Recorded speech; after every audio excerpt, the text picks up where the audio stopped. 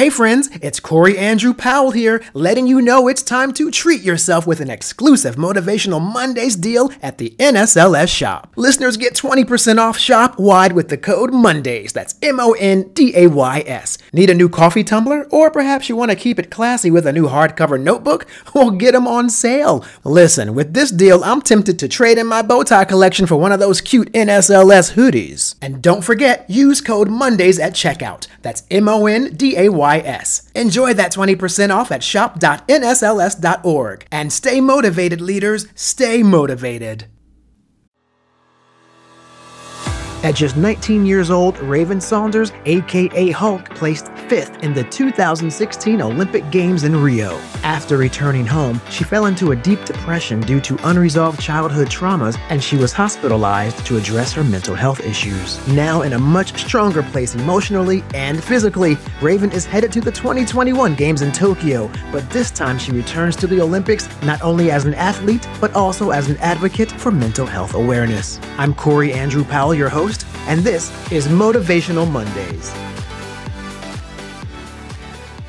And so from there, you become an Olympic athlete, and you're riding high off of that moment. You're in the Olympics like 19. I believe you were the youngest female shot putter in the Olympics at that time. You're riding on the high wave of that, and then you come back home, and that is when you start to move into an emotional depression back home, dealing with unresolved childhood traumas. Right. For me, I had been dealing with depression for pretty much as long as I could remember, and it wasn't until I actually got a therapist at the University of Mississippi that I actually had a name for what it was that I was going through. But after that Olympics, I was able to give it a name and identify what it was exactly. And it was just like crazy because, I transferred from a smaller school to the SEC, it's this big school, and it was just a lot of demands already over the whole entire year. Still hadn't had a break, had to get back and move. But once I got to track season, I'm like, okay, it's the Olympic year, got there. I get a parade when I come home. Everybody around campus knows me, my professors. So I'm at this level of I'm riding like a super high. I didn't get a break. Literally, I got back from Rio on a Thursday, went home that Friday. Then I had to fly back that Sunday evening because I started school on Monday. So I had about 2 weeks off from training, but I'm in the midst of starting the beginning of the semester. So everything is constantly going. And at this point, it's just a lot on my plate. I remember when I got back in August, I was still waiting on a check for the next month because we don't get a check in August. So those bills weren't covered. And it was just a lot. One of my teammates was staying with me because he hadn't gotten his check yet. It was so much going on going into that year. Mentally, I was drained. I made it back around to that 2017 year. Things were going great. Started out great indoors, got hurt outdoors, missed most of my outdoor season, came back, lost NCAAs, which I was the reigning champion 2 times. And then that happened. And I'm like, oh my God, what's going on? Rebounded back, won the USA title, was good. London came around for world championships, did pretty much horrible. I made the finals, but not our finals of our finals. After that, at that moment, I would always equivalent my self-worth to, how well I was doing in track or how many records I broke, how far I threw, things like that was how I equivalated my self-worth. So going through a really hard outdoor season, coming back and, everybody's still putting all of the same amount of pressures on you, not having a break since my sophomore year of high school in all actuality. It was a lot. It was a whole lot on my plate. Yeah, and you really had no tools in which to navigate through that, right? Because what you talk about often is that the athletics are the priority for so many of the students, and that's where all the focus would be, right? Even people who would normally support you, your teachers, your family, they're sort of always driving the excellence in your field versus saying, baby, you okay?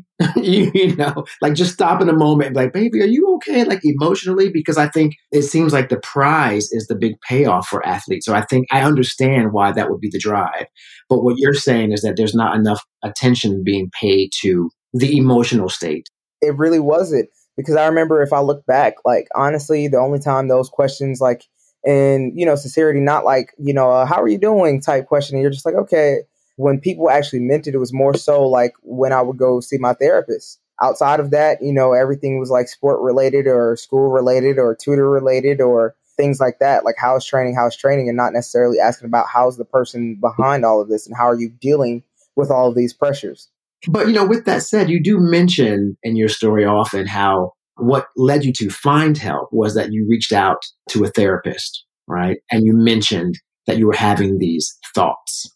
And so tell me about that. I mean, how you reached out to this therapist who was a previous therapist from years back. So tell me a little bit about that and why you reached out. So she was like my main therapist when I first got to Ole Miss. She was like working through the athletic department because we would have these like tests or whatever you take and whatever happened, like the tests or whatever. And so I got a therapist when I was there. And she actually had gotten promoted after that 2016 year. So going into my junior year. So I ended up getting a new therapist by the end of my junior year, or like the second half of. But when I was going through everything mentally, I think my therapy sessions had already ended for a minute. But my previous therapist before the last one I had was the only person I felt comfortable enough saying everything to, because she was the only person that knew exactly what I was dealing with, be it like, with coaches or with practice or with home life or with family. She was the one person where I actually felt comfortable enough to release everything to, because I knew it was a safe space and it couldn't leave the room. But when I was in the midst of on my way to this drop off of where I pretty much had decided where I was going to follow through with my suicide attempt, she was the only person I texted. I actually still have the messages to this day in my old phone of what I texted her. And it literally, I sent the message not knowing if it was still her number, not knowing if, it was disconnected or whatever the case may be. And I had already made it up in my mind, if she doesn't respond or if this isn't her number, then, hey, that's a sign. But literally, it was like two lights before. It was like a drop off of where, how they have the highways and then some of them don't have like the side barriers, but you see like a lot of trees and like a dive kind of. Like that's pretty much how I had decided to like go. So I already had my mind set up on what it was that I was going to do. And it's an intersection. If you go to the right, you go to my house. If you go to the left, the drop off is on the way to campus. And I already had done a big loop around campus and it was on the straightaway heading towards that intersection where I texted her. I got caught at a light and I was texting her and stuff like that. And then I was finishing up as I was driving and I clicked send, and not even like, I don't even think it was like a full like 2-3 minutes later, she texted me back, and that text literally saved my life. I think people of color, specifically African Americans, there's a stigma in that community, in our community, where we don't go get help. We don't talk about our problems. Did you ever have that sort of dynamic at all when you were looking for therapists? I didn't actually start looking for them until and I was given one when I got to college. So initially for me, I remember like meeting with her and I was like, kind of like, who are you? Like, you know what I mean? Like, you don't know what I'm going through, like, initially. And then like, I think it was like the second session, I was just like, hey, well, all right, here it all is. And like you said, in our community, because even in like my particular household or family, like we would never necessarily talk about anything mental. And it wasn't until I went into my first institution where they actually flew my mom out and we got to have a conversation that I found out that my grandmother suffered from depression. So it's something that could have been genetic. And a lot of the things in association with mental health were never discussed outside of, oh, you're crazy. Like, that's a crazy house. That's for white people. That's not something we do. In all actuality, I feel like so many of us are holding on to so much that needs to be released that it comes out in other ways, shapes, and forms that we don't even necessarily realize the connection. And that's what happened to me. Now, another story that interested me that sort of fuels why you came public with your mental health struggles was the story of Bryce Gowdy. And I know that you read an article about him in 2020, and he was a 17-year-old African-American from Deerfield Beach, Florida. And I know that he had been living through some hardships with his family and going through some things. But tell me why those dots were connected for you between your story and his. So tell people a little bit about what his story was and how you connected to it. The thing was, he was a young African-American dealing with so many struggles in life, and he lost his battle. And for me, being in a position where I understand what it's like to go through hard things at home and then coming into an environment and being clouded with so much and feeling like I have to take my life in order for all of this to be done with and all of the struggles and all of the pain to be over with. And I was fortunate enough to still be here. And that really made me realize, like, I already knew that so many people were dealing with it, but also seeing another athlete end his life so soon and seeing my transformation even up until that point. I mean, I was coming back from hip surgery and everything. I felt like I had to say something because I felt like it was some athlete somewhere or whatever who maybe looked up to me or knows who I am a little bit, that may be going through the exact same thing, that could take something away from my story. Because it was something I battled with myself back and forth for a little bit about posting, because it was something so personal and so vulnerable, and so many people really weren't talking about it. It was still on its way up. And I was like, I have to say something. I have to say something. And then I think it was like a 2-year anniversary from the last time I competed indoors, like 2-3 year. It was 3-year anniversary actually since my last indoor competition. And realizing what happened, I was like, yo, I got to say something. I have to help somebody, or, I need somebody, it definitely put me in a very vulnerable space when I first opened up about it. But thankfully, my support system knew that, with me opening up to the world pretty much about my story, that, I would need as much support that was around me. So people call and check in and things like that, like, how are you doing? And then over time, as I got a chance to talk about it, a lot more, it didn't have such as heavy as a burden on me. More recently, Naomi Osaka is having that conversation. So do you think in any way, or some small way, hopefully, that the sports industry has taken notice and is listening to the fact that athletes are saying, hey, we need someone to help us balance our lives more emotionally as we go and try and get that gold medal for the country? Can you make sure that I'm okay? Like, is that a good support system coming from all of this now? Yes, I feel like now more than in the past, there's definitely a lot more support and a lot more understanding in the fact that more athletes and elite level athletes are speaking up. Because as athletes, everyone always tells us it's 90%, mental, 10% physical. But for so long in the past, it's always been promoting the 90% physical aspect and only 10% mental. I'm better than you mentally, but look at what I can do physically. When all actuality, it's really the mentality that gets you the physical ability. But when that mental starts to dwindle, or something happens to it, or whatever the case may be, then people don't pay attention to it, but you're still having to deal with it yourself. We're so concerned with living up to others' expectations and delivering what they think we're supposed to be, that we are neglecting the self-care aspect, right? And I think that's a part for you too, because you didn't even stop you didn't have the time really, right? To stop and meetings, classes, tutors, traveling on the weekends, going all summer, coming back, starting school, doing it all over again year after year after year. Well, I was waiting to have you log on. I was able to check out some other stuff, and I discovered the Unstoppable Gatorade video that just was amazing. So tell me about that project and working with Gatorade in this little kind of autobiographical promo that I just happened to see today. Yeah, so Gatorade did a wonderful job of capturing me and Trayvon Burmell's story and intertwining them.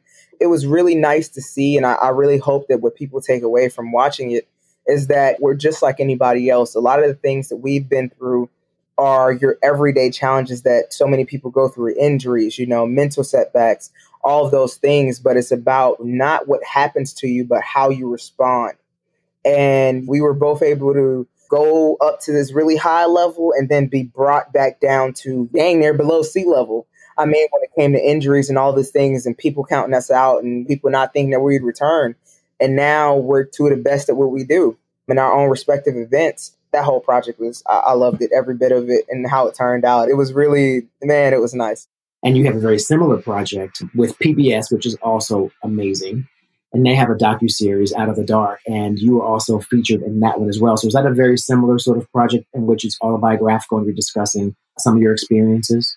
Yes. So the well-beings piece was more so directly related to my mental health battle and my mental health journey in itself. And it pretty much stated the highs and then the lows. And really, you get a chance to kind of see, trigger warning if you watch the video, they kind of take you through the process when I'm talking about, my suicidal ideologies and how I was actually on the way and being down that road.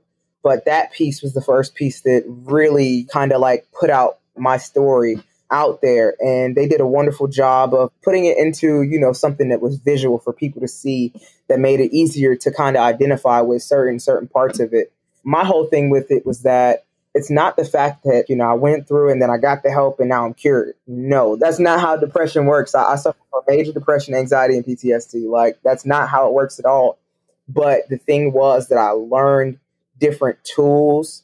I learned how to have different support. I learned how to communicate the things that I needed, though my body and my mind would be like, no, don't say it, keep it to yourself. I learned how to break through certain things being in my depression or being at my anxiety with how to make it, a lot easier on me. Yeah, just by using all those different things.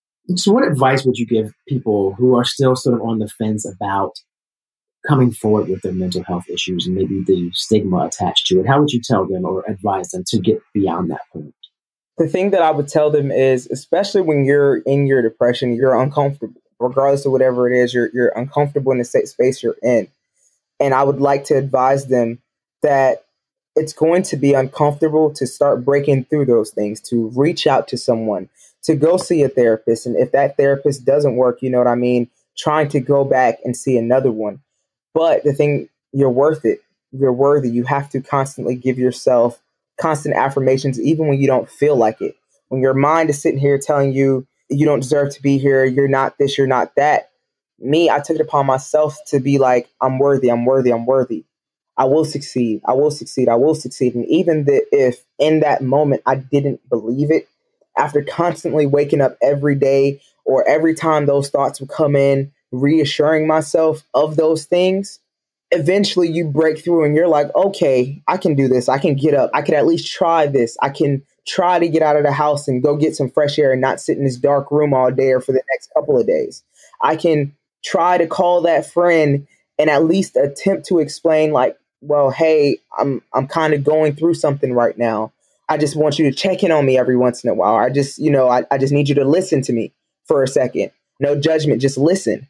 And just really trying to really just fight yourself on it, because it's really an internal battle. It's not something that someone else can come in and do for you. So I really just advise you to keep pushing yourself, keep believing in yourself, keep understanding that you're worth it and you're worthy of being here. And that if you keep pushing through it, there's going to be something big that happens for you. You're going to turn life around so completely, because looking back on my story, if I had ended my life, I feel like I would not be on the path to being able to help change so many others or help give someone else like just that little glimmer of light to be like, I can be here a little bit longer. I can be here longer and keep pushing and fighting for myself at the very least. Thank you to everyone listening today. And don't forget, you can find us everywhere you stream and download your favorite podcast. We'll see you next week on Motivational Mondays.